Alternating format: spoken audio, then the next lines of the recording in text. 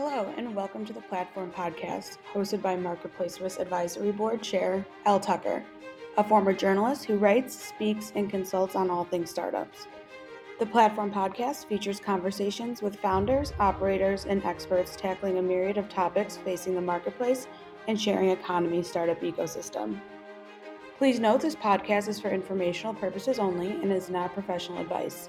For specific issues, please seek an appropriate professional or contact us at info@marketplacerisk.com for more information. And now, without further ado, I will hand things over to Elle. Hello and welcome back to the Platform Podcast. Today I'm joined by Adrian Brown, who is one of the newest members of the Marketplace Risk Advisory Board, and he's also co-founder of Orthillo. Adrian, welcome to the podcast. Hey, how's it going? It's going well, thank you. So I am really excited to hear about you, Orthillo, and also I believe we have a new project up your sleeve that I am going to hear about too. But first of all, a lot of the people in the marketplace risk community maybe don't know about you. So I'd just love to hear a bit more about your background because I mean, I often say to my guests, none of us, are at school or wake up one morning when we're kids and say, I kind of want to get in the world of, fraud prevention, trust and safety. How did it evolve for you? Because I love hearing how people got Yeah, into it. great question. I think you really hit home on that aspect is just because I've said that to numerous people before, right? Is like, especially when you're studying computer science, like I have, you don't get into academy or school and tell yourself, hey, look, trust and safety is it, right? My journey began for me a couple years back within the risk management space. I picked up content moderation, starting at Yik Yak, which was an anonymous social media company that allowed you to connect with anyone anonymously within a 5 mile radius of your current location. So you can imagine the Mm. kind of difficulties that would go into the trust and safety aspect. But yeah, I mean, that's how I got my start, and I've stuck with it since. So. Amazing. And so Yik Yak, is that quite well known? I feel like I've heard of it and not heard of it. Is that just a US platform? Yeah. So it is well known. It was actually from 2013 to 2017. It was highly touted as Twitter's replacement. It was once valued at 400 million, and the year of 2017 they were actually kicked off the App Store because of trust and safety issues. So I was actually a part of the second group, or what we called at the time Yik Yak 2.0. It was me and three other colleagues, and we essentially relaunched Yik Yak back into the App Store. Created a safer community, and we're able to fundraise and do some great things there. So. Fantastic. Now, in a previous conversation, you did say to me you were an engineer at heart, and I thought that was an interesting way of describing it. Mhm. What do you mean by that? Yeah, for me, when I think about problems in today's world, I always approach it from a technical lens. How can I meet code with reality, essentially? Hmm. I've always been that way. So, I've been programming for about 3.5, 4 years now. I started earlier in my college years and didn't really stick with it until, I got out of school and, kind of found a passion for it. So. Hmm. I mean, I don't ever ask people on my podcast how old they are, but I sense from speaking to you that you're a millennial. And am I right? Yeah. Uh, yeah, I'm Yeah. I'm not too keen on the classifications they have. I know there's like Gen No. Z, X, and Yeah. all this, but yeah, I know. Yeah, I'm but young. I think millennials are interesting. I'm Gen X, and we're Hmm. interesting too, of course. But what I like about millennials and Gen X is that we have grown up in an analog world and had to adopt digitization, depending on exactly how old we are. But how do you find that? What do you think about, the technology that you grew up with and you were used to as a child and the way that you've kind of had to absorb it and grow up with all this rapidly changing stuff? Do you think it's a good thing to grow up in that fast changing environment and that it sort of Yeah. teaches you to kind of think on the hoof, and that maybe Gen Zs and the youngers kids that have come up and grown with it all the time. Do you think it's a good thing that we're equipped with? Yeah, that's an interesting take. From my experience, it's kind of an unknown, right? It reminds me a lot of what tobacco was and how it was idolized in Hollywood and films back in the midnight uh, 80s and 70s and things like Hmm. that. But really, for me, what it is I think it's an advantage to understanding how technology has grown over time and what it used to look like and where it's at now, for millennials specifically. Um, just because, with the rapid evolution of technology from how people connect on social media platforms, from whether it was MySpace back in today or it's Twitter, now. Um, I think it allows us to see the full picture of what it is. Mm. Whereas, the Gen Z and newer kids, they're not as adept or equipped to understand, what risk factors might, be out there, whether it's Hmm. from a trust and safety perspective, if we're talking that specifically, or if it's just from a simple, don't put your real personal information online, right? So Yeah. And we've stuff like seen it. that. Yeah, we've seen stuff go wrong, haven't we? And Yeah. taken learnings. Let's get on to Othello first of all. Tell Mhm. me a bit about that. Yeah, so Authillo is a leading identity verification provider in the market currently. Right now, our primary focus is recreating the internet and how you think about it. What we want to do is rebuild a privacy centric internet, but do it through the lens of identity verification. So, what that means, kind of keeping it stupid or simple, is creating and centralizing verification for users on a platform, and tackling that or accomplishing that through three primary authentication channels. That's going to be biometrics, document scan, and SMS, to start. And what we've realized along the way is that, account generation for platforms today, whether it's Airbnb or Facebook or, whatever platform you're logging onto, it's abstracted away when you sign up or generate an account, which is essentially facilitates a understanding of mistrust between the platform and user to begin with. So our job is to essentially solidify account generation back down to the core platform using those three primary authentication channels I just talked about, and centralize identity verification by creating an internet passport that users can use across multiple sites. So, So does that involve blockchain? And again, I'm doing asking the kind of the stupid questions because yeah. it's complex, and I just when I hear that as of something that's secure across all Mhm. sites, does that involve the blockchain? Yeah, that's a really great question. It's an area we are exploring and have explored before, and it's also a question we've heard before too, right? But Good. right now we have no, you know, anything in market that would serve for the blockchain specifically. But it's an area that we are looking at and keeping an eye on as it continues to grow, and as we continue to grow, and as the market shifts. I definitely think that might be a great landing spot for what we're building. Hmm. So does Othello require platforms to sort of collaborate with each other, or is this something that is done totally Yep. separate from them? Yeah, so that's our primary objective, is to, kind of increase transparency around these things. We want to make it so, you know, you have a centralized place, whether you're a platform working with another platform to understand, fraud rings or trust and safety issues at scale, or if you're just a user logging onto a platform, we want to make sure that you have a safe place that you can go where information is encrypted, private, but also, utilized in the correct ways in which we can, help facilitate and foster a better environment for trust between the platform and the user itself at the end of the day. I mean, it sort of seems super logical because, in a Mhm. way, if you're constantly going on platforms, as we all are these days, why would we want to keep verifying ourselves when, in a it's almost like remove that from the platforms we're engaging with and have that separately, and then you kind of have to do it. It seems quite logical. Why has it taken this long for people to do it this way? Yeah.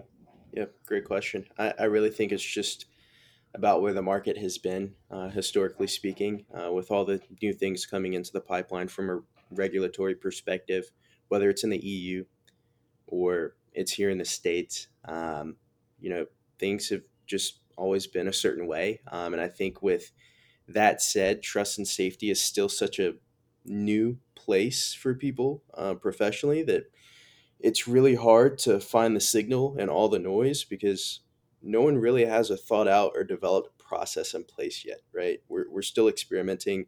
Policy is probably the wild, wild west of trust and safety today. Like, it's always changing. It's probably the hardest part to the job. So shout out to all the policy people that I know. But, um, it's just a means of adaptation at this point. So, Mm-hmm. So, in a sense, you're creating a kind of the virtual passport so that people can kind of, I suppose I'm just thinking of it in, the platforms are like countries that you equipping people so that they can go where they want. Is that right? And yep. and how does that how resistant is that to frauds and scams? It can't be Yeah. 100%. Yeah, nothing is ever 100%. And if it is, it's likely too good to be true, right? But what we've utilized and found that works is uh, not only is our technology great and guarantees, the 98 to 99% accuracy, but we also use a process called human in loop, which essentially allows us to do two things. We can automate the verification of user credentials, um, and we can also manually do it as well. So coupling those two techniques together has served us very well, especially as we continue to improve over the internal tooling and machine learning models we have in place. This stuff will only scale well for us and scale better than Mhm. what it currently is. And relating it specifically to marketplaces, because obviously marketplaces have a very specific set of challenges Mhm. because you're dealing Yep. with two sides, buyers and sellers, usually Mhm. users and providers, whatever type of marketplace it is. So these Mhm. types of specific issues, such as I imagine things like fake reviews is a big one. Chargebacks, we talk about a lot of marketplace risk. Does Othello help with these kind of marketplace specific issues? Absolutely. I think that is our bread and butter. Outside of everything else that we're focused on is serving marketplaces. The number one thing that I've always noticed is when it comes, and this is just for general trust and safety as well. And this is a fact that I've pulled from experience before Othello. And, typically platform abuse occurs within the first 28 days of sign up, right? Really? So, yeah, yeah. They When we get to it take, then. yeah, literally. So when we take the approach of solidifying account generation back down to the core platform, that's where we get to kind of mitigate some of that risk. So with a focus on marketplaces, our strong suit has always been serving KYC based compliance, and tapping into AML at a high level. But really, whether it's chargebacks or free trial fraud, or scalping, if your ticket hub, really it's essentially combating fraud through the lens of identity verification. Mhm, mm.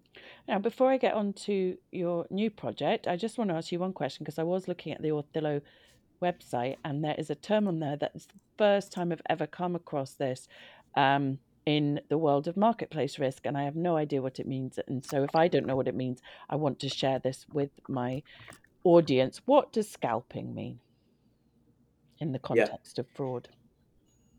So, in the context of fraud or trust and safety in general, from my understanding, it's the event or intention of essentially reselling a ticket at a higher price. And that's just one example, essentially. Right. Oh, I see. Okay. Got it. Yeah. I've not come across that. So I've learnt a lot already and we're only halfway through. So moving on, tell me about your new project and actually to sort of tie in with Othello, where are you at with that and what was your sort of, involvement and where how are things progressing Yeah, with the Othello project? absolutely. Othello is going great. I think the team that we have put in place is amazing, world class. I think everyone there believes in the product, and we're users of the product first, right? In terms of where I'm at with Othello, I still have an active engagement with the team and the product itself. But right now, as I continue to navigate my journey from a career standpoint, I'm looking to get further into the machine learning and AI space as an engineer first, and then also really, go back to my roots as an open source contributor. I started as an open source engineer or developer, and I want to be able to take all the accumulated experience that I've gained over the years to give back to the technical community and others.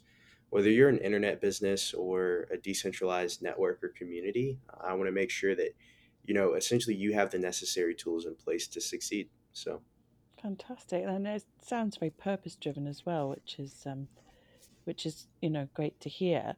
So Apollo, mhm, new project that I really want to hear about, and I'm sure my listeners will as well. Tell us a bit about that. mhm. Yeah. So, long story short, we are an AI driven no code investigations platform that's open source to help internet businesses, one, detect bad actors at scale, but essentially give them the means to effectively handle real time changes in user experience. So, Okay, that is a short version of a long story, but I'm going to yeah, need I need to hear a bit more because absolutely. Absolutely. some of the terms in this I kind of feel I know Hmm. what it actually involves, but when we talk about Yeah. uh, an open source engine for trust and safety, Mhm. what really is that? How does that work? Yeah. So, for us, the open source or open piece is creating code. Um, that facilitates open collaboration between different entities or individuals online. So for us, that has been through the lens of centralizing investigations through our no code platform. And then where we get into the nitty bits of the entire situation is trying to think about how we can essentially capitalize on the huge opportunity when it comes to user safety.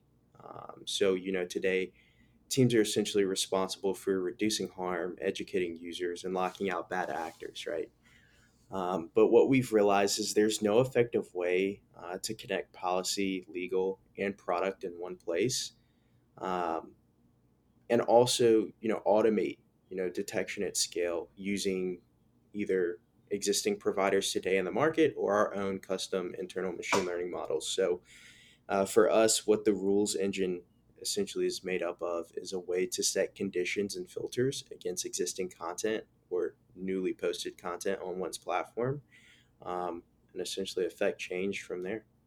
And does that work alongside human content moderators? How do the two fit together? And where do you see it going in terms of AI? Because obviously AI has been in the Mhm. media a lot recently, and everyone's been playing about with the chat GP, is it GPT? Yeah. Yep. Thing. Yep. So this is suddenly just becoming part of life. Does this Mhm. mean that in the future, people who are content moderators, real people who are doing it, would they not have to do it anymore, or is there always going to be a Yep. need for real humans making judgment calls on some of this stuff?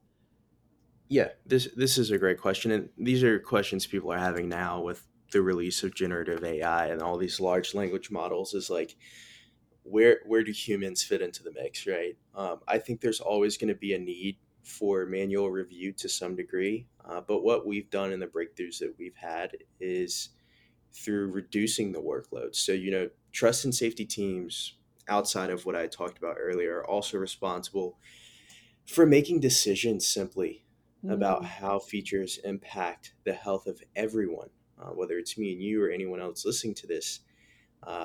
These decisions can go from deciding how to keep you safe on your Uber ride or to the pay now button on your Cash App or Venmo account. What we've realized is, most trust and safety moderators or managers are overworked. They're handling misplaced information or inaccurate data a lot of the times, or they're just struggling to escalate information to the correct place. So, what we want to do is essentially reduce all of that. And what we've done from a study standpoint, case study standpoint, is when we've implemented these workflows and used this approach at other companies, we were able to take, 100% of moderator workload and reduce it down to 46%. We've increased response time from minutes to seconds, and our accuracy is 99%. So Yeah, and I know from previous guests I've had on the podcast and just through my work with Marketplace Risk that, it's a tough job, isn't it? And yeah, absolutely. yeah. Do you find that AI or the AI ML model for content moderation tends to be to err on the side of being too strict or too lenient with some stuff, or does it get it right? I don't know. Where does it sit? Yeah, yeah, it's always changing. If you're not training a classifier every quarter, essentially it's you're going to run into issues like that, right? But a lot of times, I think the biggest challenge outside of like, is it too strict or is it too this? Really, a lot of that lies within the policy that is set on the platform itself. So that's individualistic for each person using the platform and what they want. So, obviously, if I have a college-based platform, I am going to, allow and not allow certain things. Whereas if I have Twitter, for example, Twitter allows you to post porn online. So, there are different things in terms of policy and what's allowed on each platform. But for what we've realized from tuning the models and training the models is that detecting algo speak um, has probably primarily been the biggest challenge. So that's one thing that we're working on currently. So Yeah. And just, I'm just really interested about, somebody like you that works in this, so immersed in this space.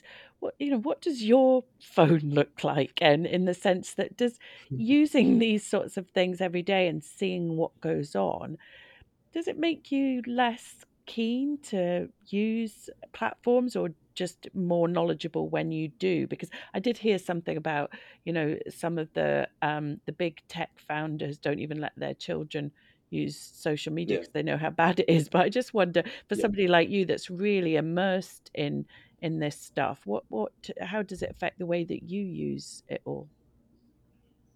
Yeah, it honestly, in short, it makes me use it less. And Really? it gets back to the simple principle of trusting platforms and having that trusting relationship between platform and user. And ultimately, from the standpoint of win-win, that's how businesses are going to maximize ROI, right?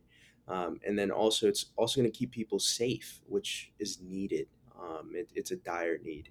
So, for me, it's using it less to some degree, but also it helps me make informed decisions when coming across certain content online. It helps me understand what a platform is dealing with when I do see certain volumes of, content at certain periods of the day or whatever it may be. So, yeah, I mean, it kind of makes me better or more efficient when using some Yeah, of these social media yeah. platforms in a sense. What I love about what I've heard from you, Adrian, is that it's you really you're really a force for good in this space, and the stuff that you're Yeah. doing is to make our online interactions better and safer for everyone. So, that's really refreshing to hear. Yeah. Thank you. It's been such a pleasure having you on the podcast, and I look forward to, working with you further in the marketplace risk community. And if anyone wants to reach out to you, I know that you're on LinkedIn. Is there any other sort of call to action you want to offer up? Yeah, that's pretty much it. Is LinkedIn's a great place to reach me. If you do want to reach me on my personal website, it will be adrbrownx.com.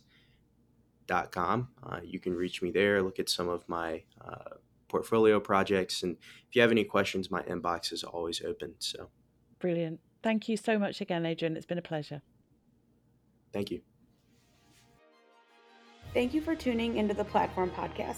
Be sure to check us out at marketplacerisk.com for information and resources to help startups launch, grow, and succeed. And follow us on social media at Marketplace Risk to stay up to date on all of our conferences, summits, virtual events, and more.